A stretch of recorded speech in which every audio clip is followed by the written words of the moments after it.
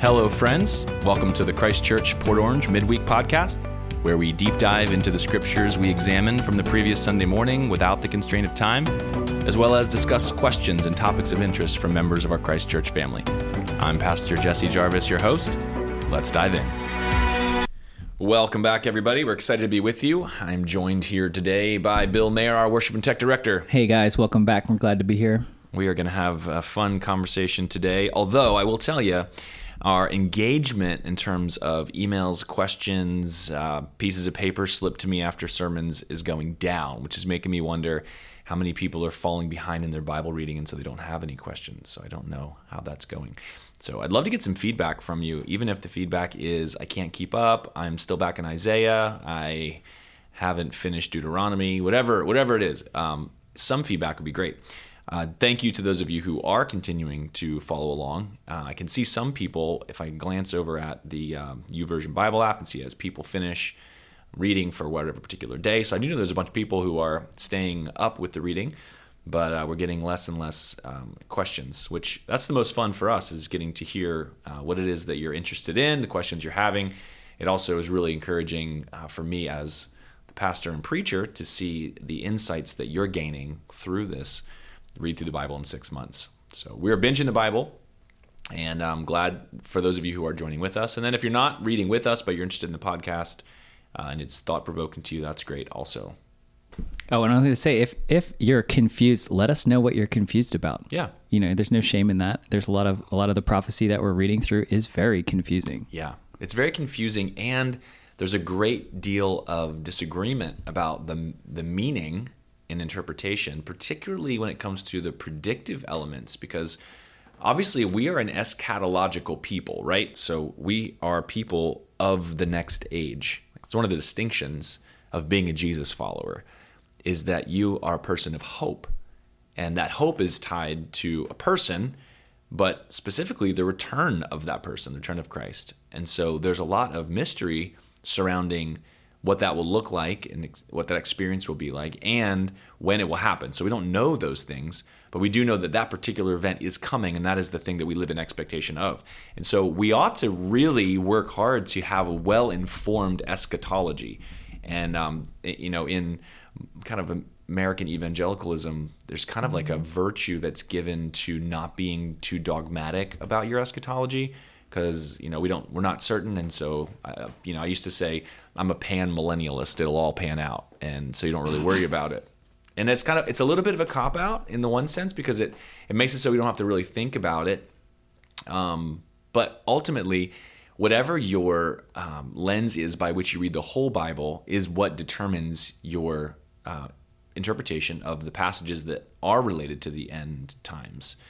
And so I mention this because we're in the book of Ezekiel, which is the Old Testament's revelation. In fact, you can't read Ezekiel without thinking about Revelation, and you really can't understand the revelation of John without understanding Ezekiel. And the connections between the two of those, I made a very, very slight connection this past Sunday during the Mother's Day sermon, because we jumped from Ezekiel chapter 19 over to Revelation chapter 12 with the mother connection. So who is your mother? A lioness in chapter 19. Who is your mother? A vine, a vineyard.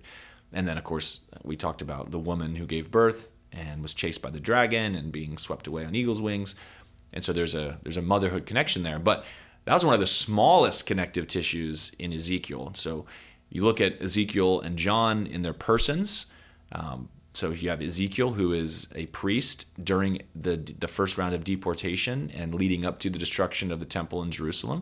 He had this vision, and this vision was on his 30th birthday, which would have been the age of his maturity and readiness to enter the priesthood. But instead of entering the priesthood in the temple in Jerusalem, now he is by the river Kebar in Chaldea or Babylon.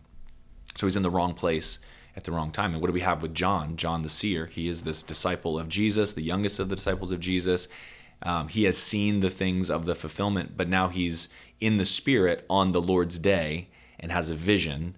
And a lot of the terminologies that you're going to see, the shining nature of the one seated on the throne in the opening chapters of Ezekiel and the revelation of Jesus Christ, they're very similar.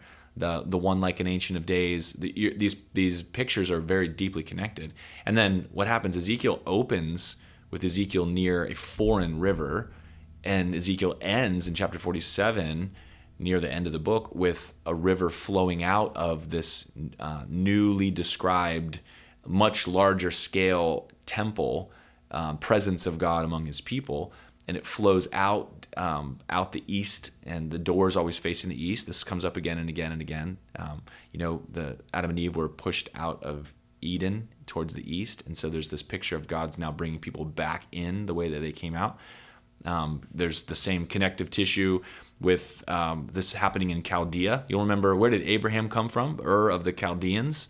And so he's a Babylonian, Iraqi sun worshiper who is called by God and made a great nation. And now in the greatness of this nation at the apex of its history, and now because of its idolatry, its unbelief, the opposite, the inverse of Abraham's faith is now present.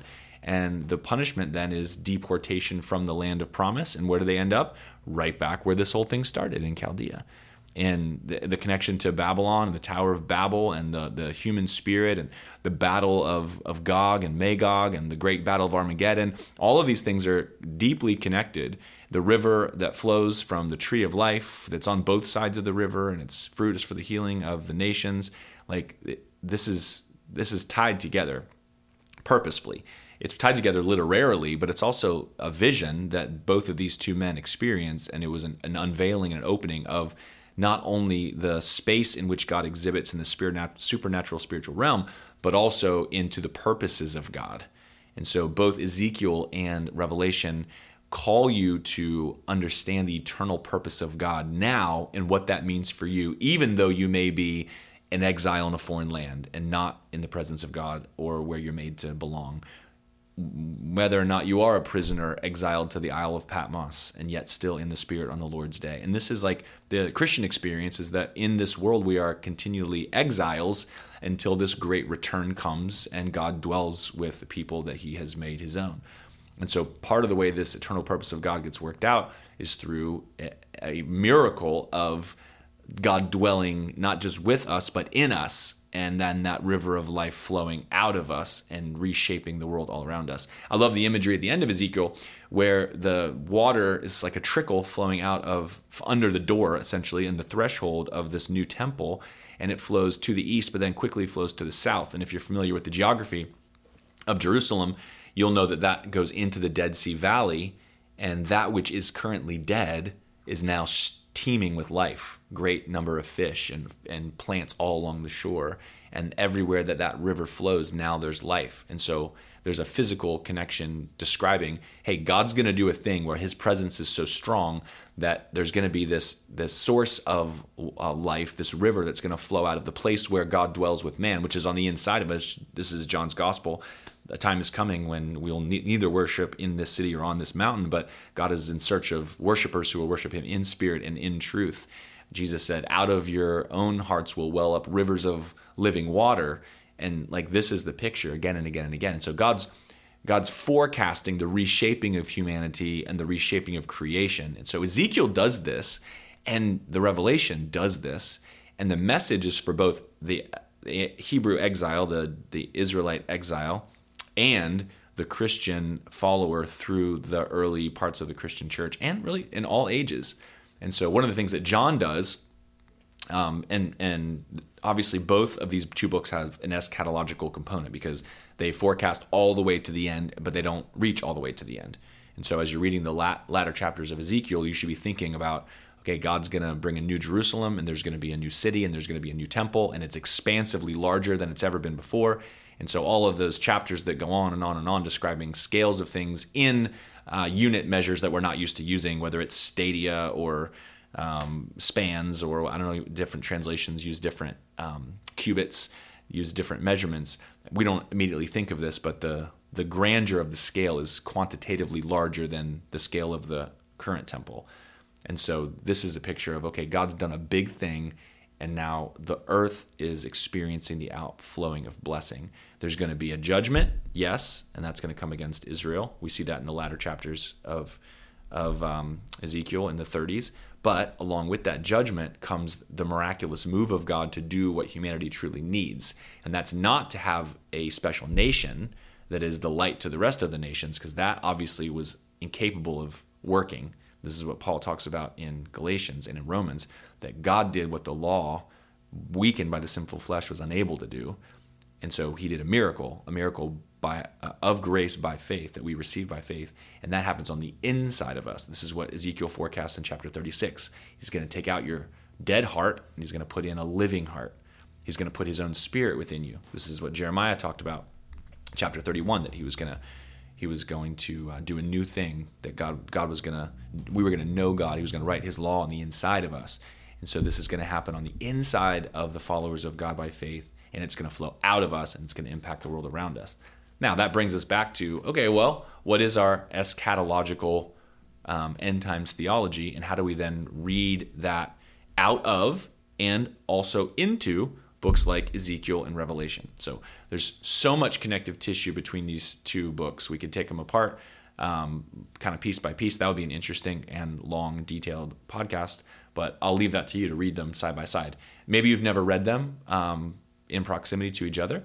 So there's a challenge for you. After we kind of get through our Bible reading, we're going to get to Revelation. You probably won't remember as much about Ezekiel as you would like to be able to remember. And so maybe after you finish Revelation, go right back and read Ezekiel one more time. It's really a great book to listen to also, because it's going to move at a pace that doesn't hang you up, and the things that you miss will just go right past you, and you can try to stay with it. It's also really helpful with all books, especially long ones and difficult ones like Ezekiel, is to have an outline, understanding how the book is composed, what section you're in, what is it in halves, how are these things building together, how am I supposed to read it? When we get to Revelation, I will give you my interpretation of Revelation, and the most coherent way that it can be read is not linear, it is not literal, it is figurative, and it is cyclical.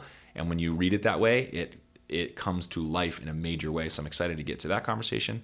But I want to get through the Ezekiel conversation. Wait, so for those who are listening, we just mentioned the outline. Where would you get an outline to help you go through Ezekiel? So I used to get them from commentaries. So anytime you get I would study or preach from a book of the Bible. And in my history as a preacher, I used to just do a book at a time, and then I would do series. The older I've gotten and the more experienced I've gotten as a human, as a leader, and as a preacher, the more comfortable I am preaching thematically. Part of that is I have a much greater understanding of what all the different places the Bible speaks to a specific topic. I've had a lot of human life experience, and I know the people I'm trying to preach to, and so I do a lot more topical preaching than I used to. And I think it's a good practice for early new preachers to anchor yourselves in a book, deep dive and study that particular book, hang out in the context of that particular book, understand how that book is functioning, and then do all your work to apply it. And the longer you do that, the more you become familiar with the whole corpus of the Bible, and the more you can kind of move away and preach thematically. You'll also be reaching into different parts of the scriptures all the time, no matter what. So I spent the most amount of my time in my early preaching years preaching a book at a time. It's a very valuable way of teaching the Bible, but it can be a little hard too. Like if you're going to do a 38-week series on Ezekiel, that's a long time to be in Ezekiel. And but it's a great way to do it. So I would get a commentary, and in a commentary, the author, who is typically holds multiple PhDs and fluent in Hebrew and apocalyptic literature and Aramaic and history, Babylonian history, and knows all this kind of archaeological stuff and all this sociological stuff, has done the work of organizing the book and putting an outline. So you can get them there. Now we have the internet also, which is another great tool for preachers everywhere, because now you have immediate access to lots of perspectives and lots of connections. It takes me way less time to prepare a sermon than it used to, just simply because I have the access to information at my fingertips at lightning speed. The downside of that is you have to actually have a strong interpretive method and key so that you have the discernment to recognize what's the garbage that's available to you at lightning speed and what's the gold that's available to you at lightning speed. So that's not something that is in the Google search bar. Everything at the top is gold and everything at the bottom is garbage. Sometimes it's quite the inverse. So I'm not saying that you should be able to use the internet without discernment, but it does take me less time. A lot of times too, like if you don't have like an immediate connection, it takes less time just to look something up, right? So if I don't remember the chapter and verse of a particular passage that I'm thinking of, I can type in my, jumbled paraphrase of it into Google, and Google will tell me exactly where that chapter and verse is, and it takes me right there. So it speeds up the process. But you can Google just an outline of the book of Ezekiel, and you'll get a handful of them. And like anything, if you're a new student of the Bible and you don't have a really strong interpretative method that's already functioning for you, then just get multiple outlines so that you have something to compare and contrast them to. Okay, why would this author break the book down in this way? Why does this one do it this way? How are all three of these exactly the same? And what literary components would lead us to this perspective? Just basic stuff. Same thing goes for English translations. You don't know any Greek, you don't know any Hebrew, just get 3 or 4 English translations and a dynamic kind of thought for thought translation and a more wooden word for word translation, and just look to see how they're different. And just the difference will alert you to the place where you need to ask the right question, or may give you some insight into the meaning. You can also find a trusted commentary, but that's in the form of a study Bible. That's really what a study Bible is. It's just a running commentary for whoever the contributors are. But you want to know who those contributors are and what their interpretive method is. And so they're going to be different. And so those are the things you want to kind of understand. I enjoy the English Standard Version.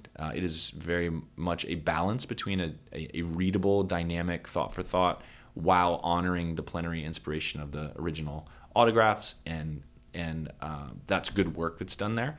The NRSV is a great Bible also, and I have a study Bible that they put out that's the Cultural Background Study Bible, and so it includes a lot of data that you wouldn't get in a typical study Bible, so I like that one. If you're into paper things, and then of course all this stuff is available in YouVersion. So NASB is a good wooden translation, and I love the way they italicize words that aren't present in the text but are added in English to make it make sense, so you know that that's not there. Because sometimes your whole idea of a passage hangs on a word that doesn't exist. And so it doesn't happen all the time, but it's nice to know when it is happening. So those are all just little Bible tools. Now, I say all that. Those are for our rigorous students. One of my favorite resources as of late has been Bible Project. And they do videos that are overviews of each book.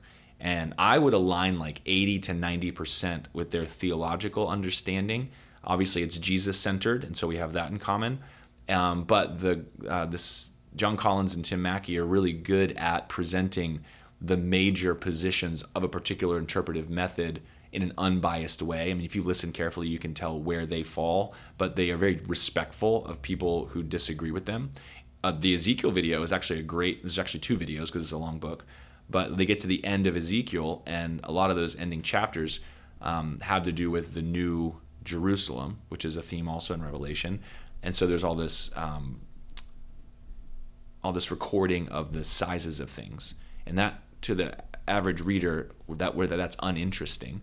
But as you get deeper and you're trying to build your eschatology, your understanding of an expectation of the end times, you kind of want to know everywhere the Bible talks about what's going to happen in the future. And so the 2 kind of going streams of thought and interpretive methods is that this Ezekiel prophecy is actually prophesying a physical, literal temple, a third temple. Right now there is no temple in Jerusalem. The Temple Mount has a mosque on it. And so there are people who eschatologically are expecting a physical return of Christ and a physical rebuilding of the temple at the scale of Ezekiel's vision. And then there are those who do not read that temple as being physical and literal, but figurative, and an expression of God dwelling with his people in a way that's much larger scale than before. And obviously you can't have a literal stream becoming a river from a temple threshold and filling up the Dead Sea and changing the whole landscape from a trickle. And so it's hard you end up drawing arbitrary lines between what is literal and what is figurative with some of that approach to the scriptures. But they do a really good job of respectfully honoring the tradition and expectations of both camps. So I like those videos too, and I believe they have a video or multiple videos for each book of the Bible, and they provide not only a great breakdown of the literary composition of the books, but then also a visual representation of that makes it easier for people like me to hang on to it. So you can check out Bible Project and any of their videos from any of their books of the Bible. And for a book like Ezekiel that's really confusing and difficult, for them to be able to break it down for you and go, hey, listen, if you read chapters 1 to 11, this is a big break right here. And what is said in 11 is central to the book. And then it gets picked up later in chapter 36 and chapter 37 in the Valley of Dry Bones, and God's movement and hope in the midst of the judgment of Israel. And then, of course, God's defeat of his enemies in the battle of Gog and Magog in the chapters after that. And then God's blessing that's going to come to all of creation in the end times in the latter chapters. So those are great resources. So check those out. I did have one specific question from one of our most faithful followers, Rebecca, in her last email, and she actually recommended the Bema podcast. So this is Marty Solomon and what's his name? Brent Billings. Yeah. So these two guys started this podcast. Oh man, it's been a few years now, but it is kind of like a deconstructionist podcast for American evangelicals. Marty Solomon kind of went through a deconstruction of trying to understand the scriptures and then finding insight in Israel by reading the Jewish text through Jewish eyes. And so we try to do that already. We're very committed to obviously immediate context, which is literary and which is Hebrew and which is set in the story of Israel. And so that's Jewish by its very nature. And then the historical understanding of the Old Testament. And then obviously the New Testament authors' understanding of the Old Testament, and they were all Jews. So we don't come I don't come from a strong bias of an American denominational rendering or interpretation of texts, but a lot of people do. A lot of the people who are part of Christ Church were fundamentalist Baptists or were Catholic, and so there's a long-standing kind of dogmatic understanding of the scriptures that are very Western and Roman, with a lot of presuppositions that are way more like Aristotelian than they are Jewish. And so Marty Solomon had this experience, and so he kind of went back and said, let's start a discipleship program that is relational, that's centered on the Word, and that is focused on the original context and understanding from a Jewish perspective. So I believe, if I remember correctly, Bema is the word that describes the central, slightly elevated podium on which the word is read in the synagogue. I believe that's where the word comes from. I have no idea. But Bema is how you spell Bema if you're trying to look it up. Yes, thank you. And Marty Solomon, I used to listen to the Bema podcast right after COVID. I would just take my kids for a walk, put them in the stroller. They were all young. Yep. And just walk around for 40 minutes listening to Marty and Brent. But Marty studied under several rabbis, and that's where he got a lot of his information. And one of the interesting things, even if you only listen to season 1, you'll find out how Western you are, because he really introduces Eastern thought, and it's totally different. You don't know how Western you are until he explains Eastern thought to you, and you're like, oh, okay, there's a totally different way of looking at some things. Yeah, absolutely. I mean, even our Western Christian holidays of Christmas and Easter are not, they have no connection to the Eastern Church. These are late 3rd, 4th century additions to celebrate what are obvious biblical realities, the nativity and the birth of Christ. That's true. That happened. That's in the Bible.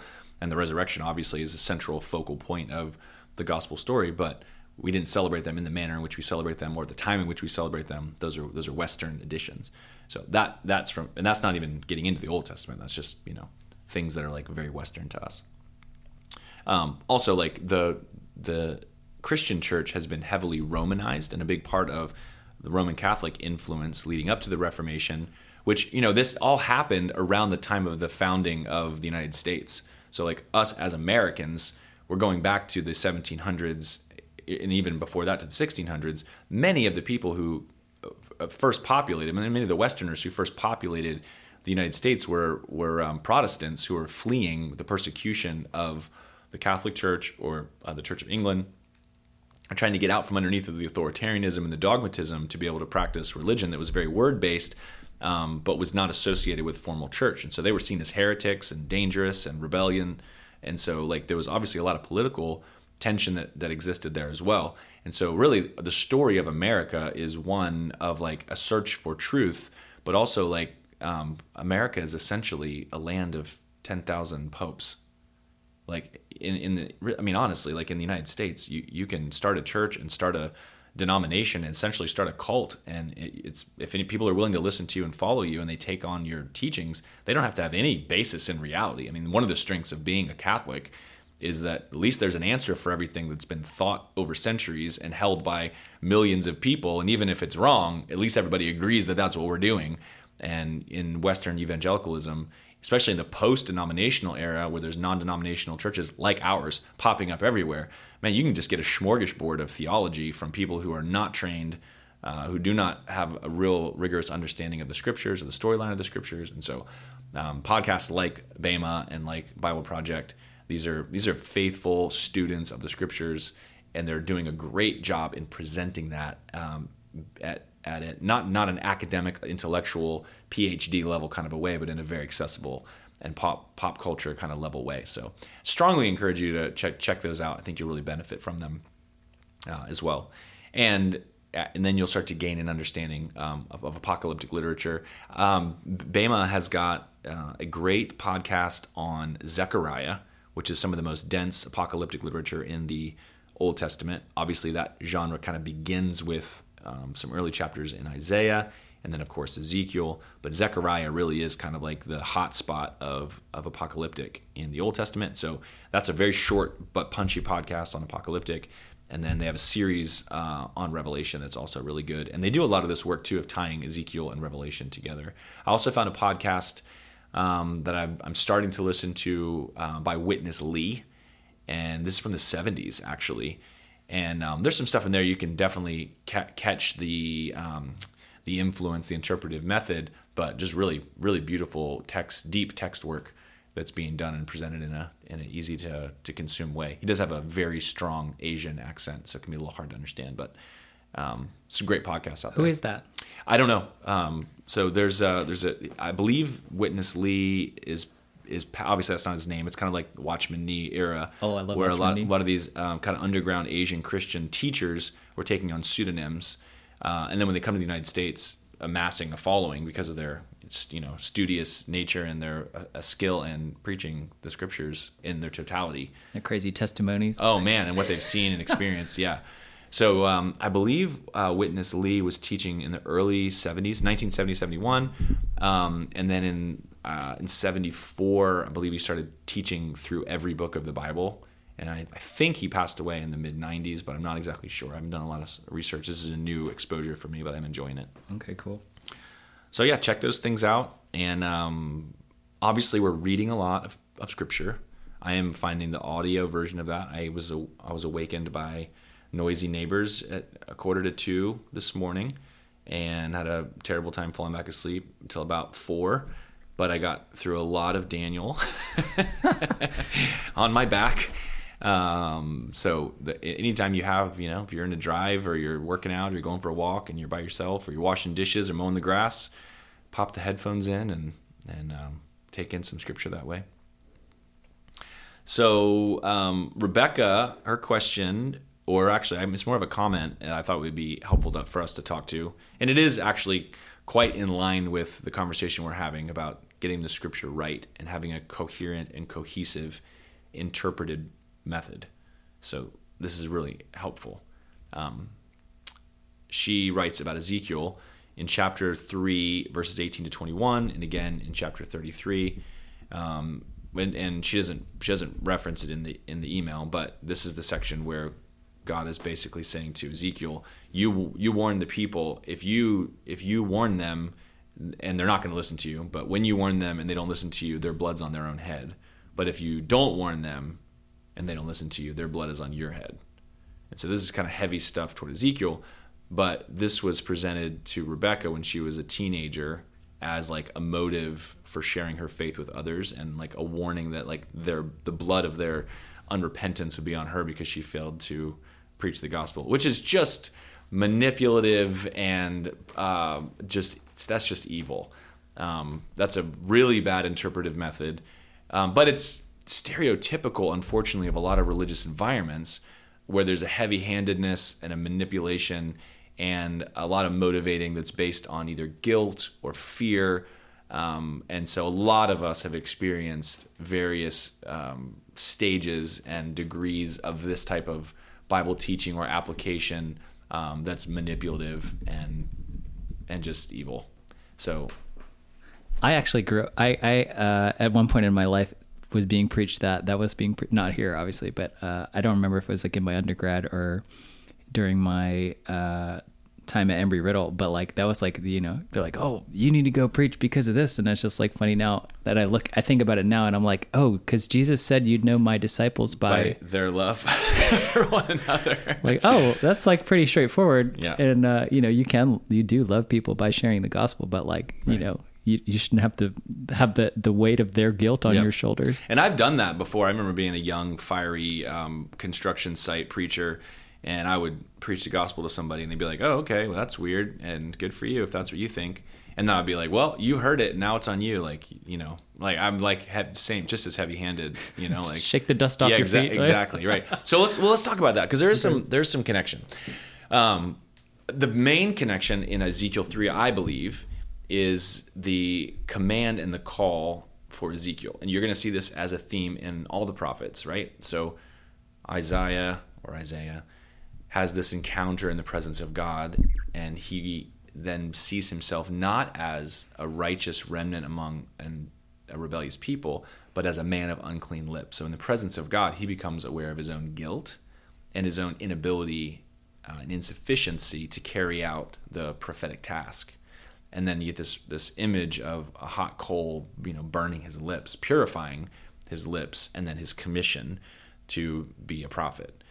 And then you're going to get the same thing for Jeremiah. Jeremiah ends up saying, like, your word is like a fire shut up in my bones or in my belly. Like, I have to let it out. I can't not. And so there, in all of the major prophets, there's going to be a component where there is like a mandate. It's not just a call, it's a mandate. Like, this is what you are here for. And at great cost, right? So one of the things we saw in Ezekiel was God would regularly have him demonstrate in like theatrical form the judgment that he was about to proclaim. So you get, you know, he's at some point bound and laying on his side for a year every day, spending his whole day bound and eating food prepared over flaming dung, right? Like that, okay. It's not like that was like a thing he was told to say. It was a thing he was told to do and demonstrate. In fact, he like argues with God, like, can I use cow dung? Because I don't want to be made unclean by human dung. God said human dung. God's like, all right, I'll concede you can use cow dung.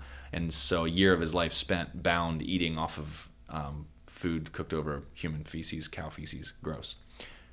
I mean, Ezekiel loses his wife and is told not to mourn. So like this is a lifestyle of suffering. Now that isn't to say that every follower of Jesus ought to live their life in the exact same way. There's a connection, there's continuity in one section, and there's discontinuity in another.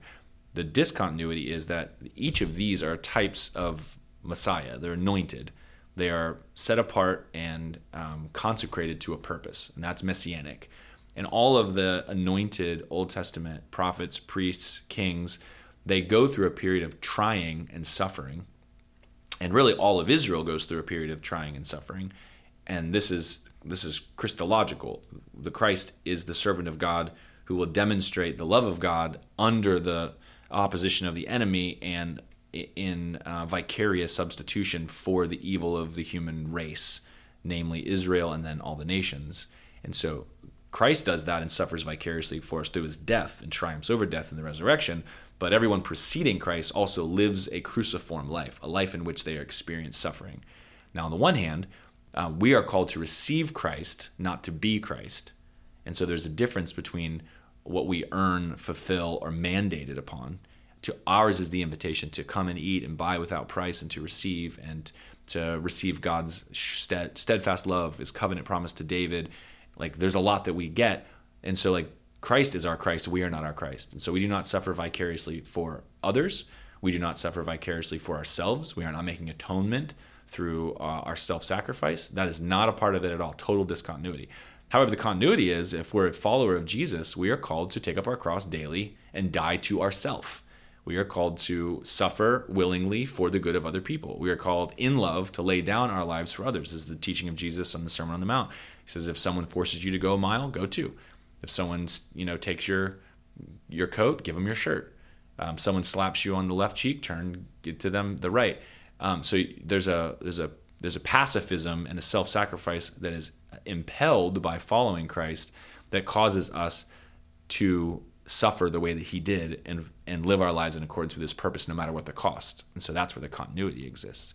And so it's manipulative to tell a teenage girl, if you don't warn everyone that you talk to that judgment is coming, then their blood's going to be on you. That's manipulative and heavy-handed. And I think that's probably the kind of teaching that gets people shouting and bullhorns on the corner. The end is near, Jesus saves, repent or perish, because that's what they believe. And so at least they're trying to get out from underneath of that, or even like Jehovah's Witness, to be among the limited 144,000 that are going to be saved. And so these are highly authoritarian and manipulative tactics.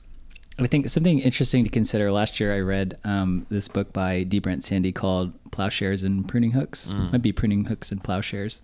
But obviously the prophetic connotation is there, but it was like he's a scholar. I actually read some of his other things, but one of the things that he really presented to me was that prophecy is centered around the revelation of God's heart, right? It's not like predicting the future. That's like a part of it, right. But like the main thing is like, hey, what's in God's heart and what's he trying to come out? Like what does he want to show us right now? So to be like, I think a prophet of Jeremiah's standing, of Isaiah's standing, of Ezekiel's standing, like for you to misrepresent God right. would be like a huge travesty. So hence the imperative of like, don't mess it up. Like, I need you to say everything that I ask you to say. I need you to do all the weird things that I ask you to do. Right. So that God can appropriately communicate his heart. Right. So it's like taking that into account and then thinking about like the big commission now, like, hey, right. did the blood's on your hand? Like, it's on you, Ezekiel, if you don't do it. Right. But like, I don't think that applies to all of us. Right. That's just like, hey, God's trying to reveal his heart through Ezekiel. Like, I want you to properly represent me. Right. So something interesting to consider. Also, like that's very insightful and also appropriate that we recognize that in the major prophets especially, but throughout the scriptures, the bulk of the content is given to the message of Ezekiel, Isaiah, Jeremiah, and it's a message that there is judgment coming and the judgment is from God because of idolatry. That's the message of these books. There's always hope because God's plan is to overcome that idolatry by doing a miracle of heart change. But it's important to remember that while the prophets were prophesying, and this goes for the minor prophets also, that there were a multitude of voices who were misrepresenting God and telling people what they wanted to hear. They were telling the king what he wanted to hear. They were telling the people what they wanted to hear. And this pops up again and again through Jeremiah and Ezekiel, where there's opposition against Ezekiel. He's slapped in the face and thrown in a pit and left for dead or, hunted down, death warrants. It's because there were so many prophets saying the wrong thing. And so you got one prophet who's saying the right thing and being rejected by everyone.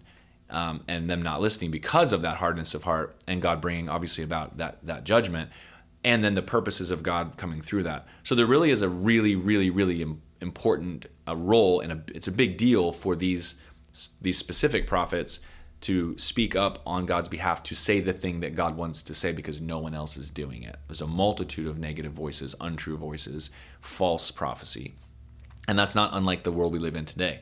The loudest and most manifold voices are speaking untruths. I mean, if you don't tune yourself into the Word of God and you don't lean in to understand it truthfully, you not only are you going to get the kind of non-religious, well, they're religious even though they claim to be non-religious, voices who are pushing an ideology and a series of loves on you that are compelling to you to live your life in a certain way, and then you have this minority reporting voice saying something different. Most of us live in that world where we have 90% inundation of all of these thoughts, whether they come from us through comparison, advertising, television. The things that we learn, the fact that people learn about love and romance from romantic comedies, or learn about sex from pornography, or they're learning about body image from models. Like that's a total lie. It's a controlling lie. It's meant to destroy your sense of self-worth and extract from you all of your human resource for somebody else to have control and power over top of you. It's satanic. But that's what's mostly out there. And not only that, but in addition to that, the enemy is working to undermine and to manipulate through false prophecy. And so there's representative religious voices who put on a collar to look like they speak for God, and then they say the exact opposite thing of what God's actually saying. And so there's people who are led astray out of one set of lies and into a religious form of lies. And so like we need the truth. And the truth is Jesus. I mean, it's not complicated. It's simple. Jesus is the way and the truth and the life. There's nothing else. So inasmuch as you are knowing Jesus and studying and following Jesus and aligning your desires with his highest calling and purpose, you're gonna benefit more and more and more. And the more you accumulate for yourself voices who are helping you on that journey, authors and speakers and music, and it's Jesus centered and it's true and it's leading you into the right kind of loves and the right kinds of thinking, this is where human flourishing is going to exist. But that's not the world we live in. I mean, we're swimming in a sea of untruth. And if we don't, even for me, like I got off social media because it was bad for me. It was not good for me personally. There was a number of reasons why I got off social media, but it was amazing to me how I didn't realize just the constant scrolling and seeing false intimacy, feeling connected to people because I could see their life in a set of stills and I don't know them and I don't have a relationship with them. And it was very objectifying to the relationship that I did have with people, where you have this small interaction with them for a few seconds or minutes every 3, 4, 5 months, but you're seeing all the stuff that's a part of their life. You don't have a relationship with that person. That's not true and that's not real.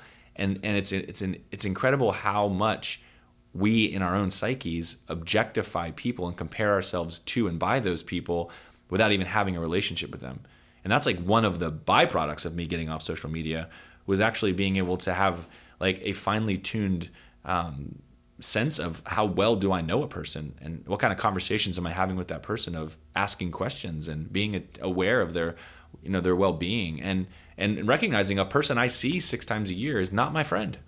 Like as much as, I care about that person, they're an acquaintance and I whatever, like I have no animosity, there's nothing negative there, but there's nothing of substance there either. Right.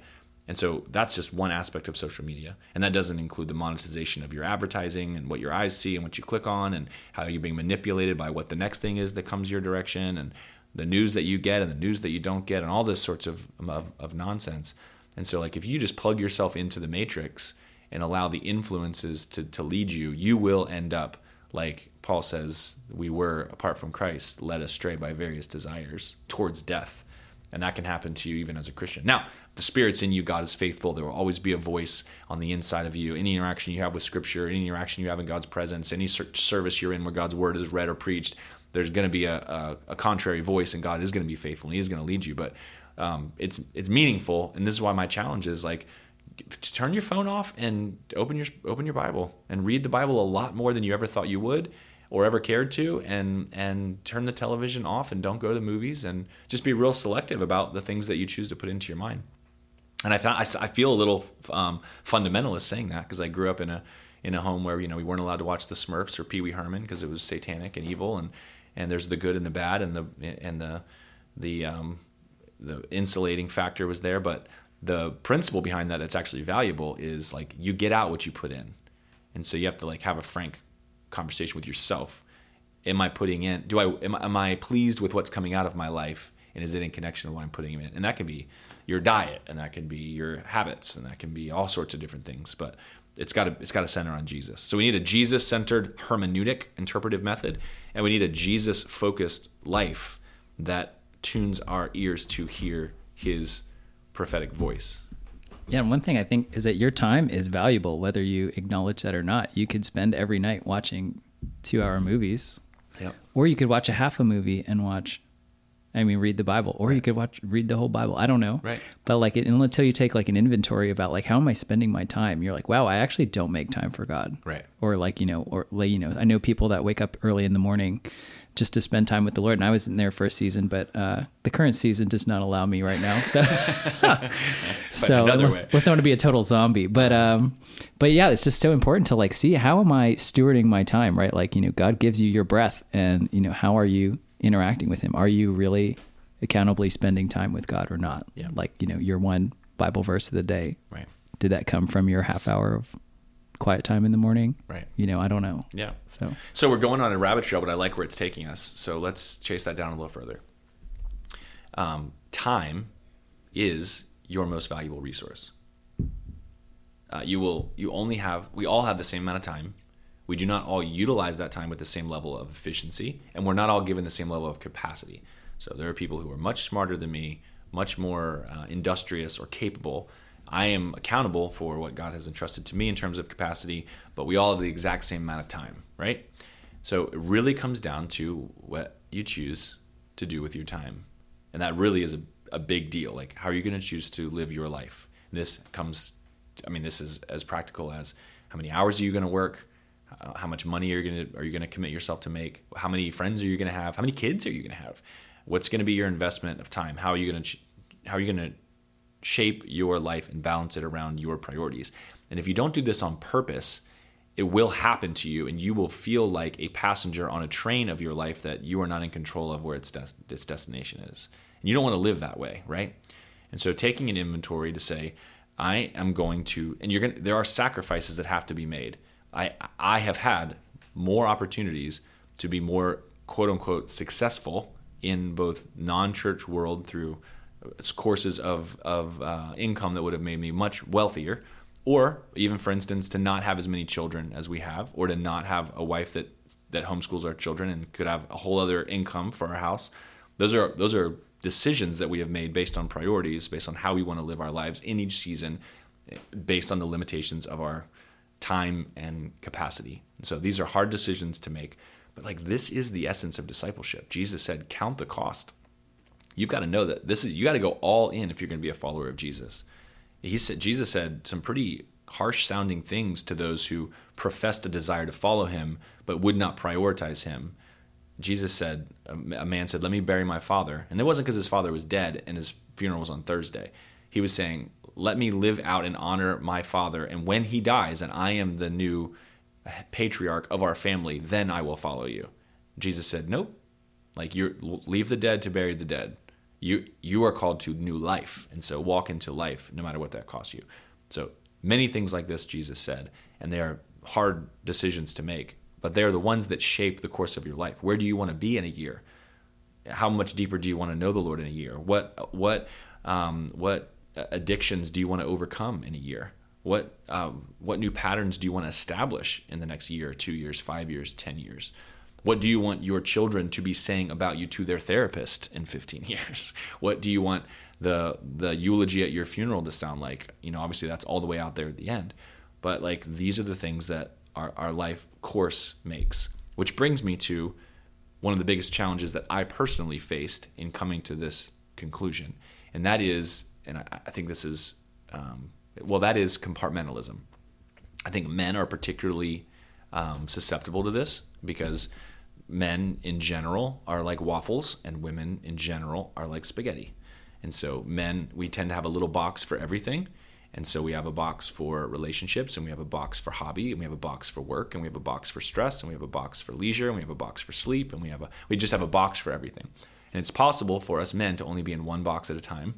And so we're not mindful of any of the other boxes, which, ladies, this is helpful in understanding how men can do the things that they do. Sometimes you ladies are thinking how could you possibly do this? Knowing this, how could you do this? And it's because he wasn't knowing this for 5 minutes. He was in this box. And so men are particularly susceptible to compartmentalization. So women also can compartmentalize, but they tend to compartmentalize less because in the way that God has designed the female psyche and heart is very connected.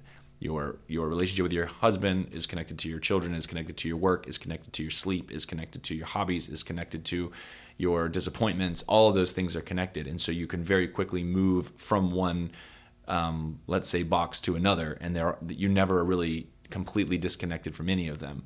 And this is hard for us as men to understand when our wife is trying to tell us nothing is wrong and there's obviously something wrong. And what she means is there's nothing wrong with this situation right now. I'm actually very stressed out about this thing that has nothing to do with what we're actually talking about, but it's influencing the way that I feel right now in this moment. And a thing you said that had nothing to do with that made me think of that and reminded me of that, or a thing you did or failed to do is the thing that brought me back to that particular place of pain. And men are like, okay, can you just call me when you're done and then we'll talk about it? Or could we talk about it without all the emotion or passion? No, actually, she can't. So men and women are obviously different, but we all compartmentalize. And one of the ways we compartmentalize, both as men and women, is we tend to compartmentalize our spirituality or our relationship with God as a bullet among the bullets that make us us. And so at the identity level, we see ourselves as, a man or a woman, boyfriend, girlfriend, husband, wife, mother, father, employee, business owner, student. We have these identity markers, and then one of those ends up being Christian or spirituality or something that connects you to God. And so we end up living our lives trying to balance all of the components of our sense of self-identity. And so we have our hours we spend at work, and we have our hours we spend in education, and we have our hours we spend in community, and we have our hours we spend in leisure. And we enter into each of these categories functioning as that identity, but we oftentimes don't cross those identities. And so you may find yourself acting differently around the people you work with or go to school with than you do with the people you go to church with. And you wonder why that is. Maybe you feel a little bit of hypocrisy. Maybe you find yourself having a hard time, quote unquote, sharing your faith because that's not something you're comfortable talking about with this particular set of people. So my question for you is, why might that be? And this is coming back to Rebecca's question from Ezekiel. I don't want to put a heavy-handed manipulative pressure on you by wrongly taking some passage of Scripture and leveraging it against you to change your behavior.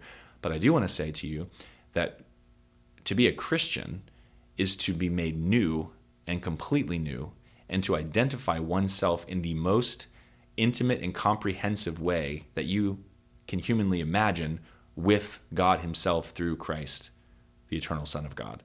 And so if you are a Christian, there is not a time you are not a Christian. And so this is one of the reasons I think men can put up with categories of lust and pornography for so long, is that they move out of their Christian box and they move into this secret box that's kept in the attic, and they don't think about being a father. They don't think about being a husband. They don't think about being a Christian. They only think about the appetite that this particular activity is appealing to them. And then when they stop, they shut the lid on the box and they hide it back in the attic and they go back to life like it never happened. And so for many of these things, and this can happen for overeating, this can happen for alcohol and drug addiction, this can happen for relationships you know you shouldn't be in. And so you're at church as a single on a Sunday morning, but on Thursday night or a Friday night, you're out with a person you know you should not be in a relationship with, being tempted to do things you know you should not do, and you keep doing it. Why is it? There isn't a holistic, comprehensive sense of self. You have compartmentalized your faith into one of the components of you, and that is not a relationship with God. And this is something that is a little bit of an epidemic in 21st century Christianity, where you're asked on a form what's your gender, what's your ethnicity, what's your religious affiliation, and you think about those things as distinct from one another, and they are not. They are not. And now we're living in a world where those categories are being manipulated and combined and blurred and muddied to the point where your relationship with God becomes diluted and kind of like oil and water pushed out of the conversation altogether. And now if you don't align yourself with the people that you are in a relationship with, be it work or school or community or whatever, now your commitment to God and any of the things that you believe is now kind of like a secret part of your spiritual life, and it doesn't really mix at all into the world. And so that's why you have a hard time, quote unquote, sharing your faith. It's the same reason you may have a hard time forgiving people, because you're trying to put on forgiveness as an activity, when in fact you're called to be an expression of forgiveness, having been forgiven by God. You are walking forgiveness. You are experiencing the daily experience of I am fully restored to God regardless of what I have done, which makes you a forgiving person. You're not looking for power to forgive. You are a forgiving person because you are a forgiven person. You are a loving person because you are a loved person. You are a generous person because you have received generosity. And so you don't have to try to do things that are commands from Christ, because you're called to abide with him and in him, which makes his commands easy because they're an expression of your whole self. And this is what the world needs. The world doesn't need a you who overcomes your reluctance to share your Christianity or your Christian faith and all of the obstacles to that. The world needs you to be a whole person. In fact, as an evangelism strategy, the best thing you can possibly do is be whole and be happy. Be a happy husband, be a happy wife, be a happy mother, be a happy father. Rejoice in the things that God has called you to do. You know, I talked just moments ago about the sacrifices that we have made because of our priorities, but I am as happy as I could possibly be because of those priorities. More money would not make me happier. A nicer pickup truck would not make me happier. Having a job that paid me twice as much, that wasn't doing what God put me here to do, would make me frustrated with extra zeros in the bank. I'm happy because I know exactly who I am and whose I am, and I'm living my life as closely as possible to those priorities, and I'm trying to do that in my relationships as well. And so this is going to make you less offended, less timid, less bitter, less resentful, less frustrated. It's going to make you more whole. And so again, all of these come back to what? They come back to your relationship with Jesus. And that relationship is mediated to us by the scriptures, by the Holy Spirit, in community, through the sacraments. And so you have to immerse your entire self into this experience, into this mystical union with Christ that obliterates your compartments and makes you a whole person, able to be who God made you to be in each of the environments that you find yourself in. And this is going to lead to consistency. This is going to lead to authenticity. This is going to break down hypocrisy. This is going to allow you to walk in vulnerability. This is going to let you be genuine. This is going to empower you to do things that have seemed too hard for you in the past. And all of these things are by living a life that is centered on who God made you to be. I was not called to be Ezekiel. I was called to be Jesse Jarvis. And that's who I'm going to be, no matter what the cost is, no matter what the cost is. And so the world, we have this written, we put this up on the wall in our kids' worship space at the church. The world needs who you were made to be. And the center of that is the word made. There's a maker who put you here on purpose, and you were made for him, by him, to walk with him, and he wants your whole self. And so you also find yourself, as you walk with God this way, and as you walk in this authenticity and wholeness, which is what Jesus died to give you, by the way. It was wholeness, it was oneness.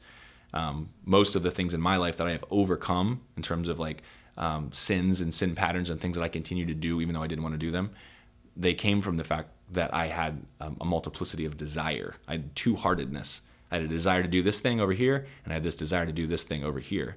And instead of becoming whole, I managed those. And so I tried really hard to feed, the whole, there's a black wolf and a white wolf in your soul, and which one wins the fight between them is the one you feed. This is the mentality that I brought to my relationship with God. And so it really became on me. But I essentially, for years, kept alive two opposing desires. And it's not a matter of feeding the one and starving out the other. It's a matter of every day killing the one and living to the other one. And this is what the scriptures speak in the New Testament about the old man and the new man, and this weight of sin that's attached to you, but you don't live according to it. And you walk not according to the flesh and these desires that are on the inside of you. You can acknowledge them because they're there, but you're walking according to the Spirit. And so it requires a daily dependence upon the Lord, a daily awareness and diet of the scriptures, a prayer life that's fueled by the power of the Holy Spirit. And what it leads to in your relationship with the Lord is a oneness, that those things may still be present, but they have no strength, no power over you. And so you're walking around with that part of you that's the old you, is your testimony, but it's about as alive as your shadow. It goes everywhere you go, but it's flat and it's dark and it doesn't lead you around anymore. And so I think this is something that a lot of people need. And I know that our conversation on Ezekiel wasn't intended to bring us to this particular monologue, but I think it's a valuable one. And we'd love your feedback also. I think we could go back to the evangelism piece, like the other side of the same coin. The pragmatic approach is that you got to flex those muscles. Yeah. You know what I mean? Like all of that stuff that you said is so true. And the best way that you can love somebody else, if you actually have a relationship with Jesus and you understand the value of that, is to give that opportunity to somebody else. Right. Tell them how you've been made whole. Yep. Tell them what Jesus has done for you, right? That's like, we see that all throughout Scripture, is like the power of testimony of what God's done. You see it all throughout the Old Testament. They made monuments. They made all kinds of things to help them remember who God was, who God is, and what he had done for them. And so I think we, as a culture, shy away from evangelism. Right. We're like, you're like, oh, I'm not good at it. A, because I've never tried it. Right. B, because I don't want to try it. Right. It's scary. Yep. But like, the more you flex those muscles, because that, you'll know my disciples by their love. And I think one of the best ways to love people is to share Jesus with them. Right. Like, hey, you're lost and you need to get on track with Jesus, because that's the only way you're going to be made whole. Yeah. So it's like, pragmatically start flexing those muscles, those evangelistic muscles you've got. Yeah. And one of the easiest ways that ends up happening, and this is just like, atrophy, your muscles will atrophy. You just sit all the time. You will literally decompose. And so you have to stay active. And if you want to actually grow, you have to engage in a regimen of exercise, right? So you can stay healthy and just stay the same just by being active at a minimum level. Obviously over time that's going to decline. Or you can push yourself, stretch yourself to grow. And this is true in any type of field or endeavor. And spiritually, this is also what Bill's saying. It's totally true. You start to do that. And what you will find is, if you exercise your wholeness of heart and your oneness with God and your identity that's based in your relationship with him. So you are who he says you are. You can do the things he says you can do. Now you have this motive. I will attempt the things that my mind is telling me I can't do, or my past is telling me I'm unable to do, or I fear that it won't work. But no, this is who God says I am, and so I'm going to be this. That is a muscle that will grow, and as you use it, what you will find is, I have like some very important relationships in my life. My relationship with Tiffany, my wife of 21 years, is the deepest human relationship that I have. And I talk about her all the time. And I have no problem talking about her. There's the things that I love about her. There's the time that we spend together. I never have to like work up the energy to tell people about my wife or my kids. I'm proud of my kids. I love my kids. They blow me away with the things they do and say. And I just absolutely love them. I love spending time with them. And I'm happy to talk about them with anybody. But if you don't have an integration of a relationship with Jesus where he's at the center of your life, then there really isn't a whole lot to talk about except an external put on or a set of beliefs that you intellectually ascend to. And that's not anything compelling. Nobody's going to care what you happen to think happened 2,000 years ago. That nobody cares. That's not you share your faith. If that's what you think sharing your faith is, then you're just inviting people to church on Easter and that's it. But your faith is your relationship with God that's vibrant and alive. What has God done in your life recently? What did God say to you this morning? What is he working out in your life? What is he changing your perception in? How did he answer your prayers? What are the things you're asking him for? Like right now, those things should be at the top of your tongue. And if they are, because of that oneness, when you encounter other Christians, you're going to have this immediate experience of fellowship because the nature of your relationship centers on a mutual relationship, Jesus, and you have an immediate connection, right? And if you have a conversation with an unbeliever, then you have evangelism, whether you're thinking it's evangelism or not. Are you presenting to the world a happy, fulfilled, like hope-infused, love-saturated, and joy-filled life and experience that's so like attractive to the people that you're around that they go, man, why are you so happy? Why are you so hopeful? Do you have so much generosity and love towards other people? Are you just ready to tell them the reason? And the reason is I've been utterly transformed from this self-centered black hole of a human who tried to use everything that God had entrusted to my care to get attention and wealth and prosperity and hedonism for myself. And I was saved radically and drastically through the self-sacrifice of another, and my spirit came to life, and I began to see the world in a way I never saw it before. And now I just want to love like God loves me. And that's where this came from. And he gave me a supernatural joy and a purpose. And I'm living the life that I never would have chosen for myself. And it's the most fulfilling thing I can imagine. Even with the pain, even with the suffering, even with the loss, it's the best thing ever. And you'll find the responses more like the woman at the well. How do I get this water? Like, what? Yeah, because this is a real thing. And leading people into that is where effective evangelism actually comes from.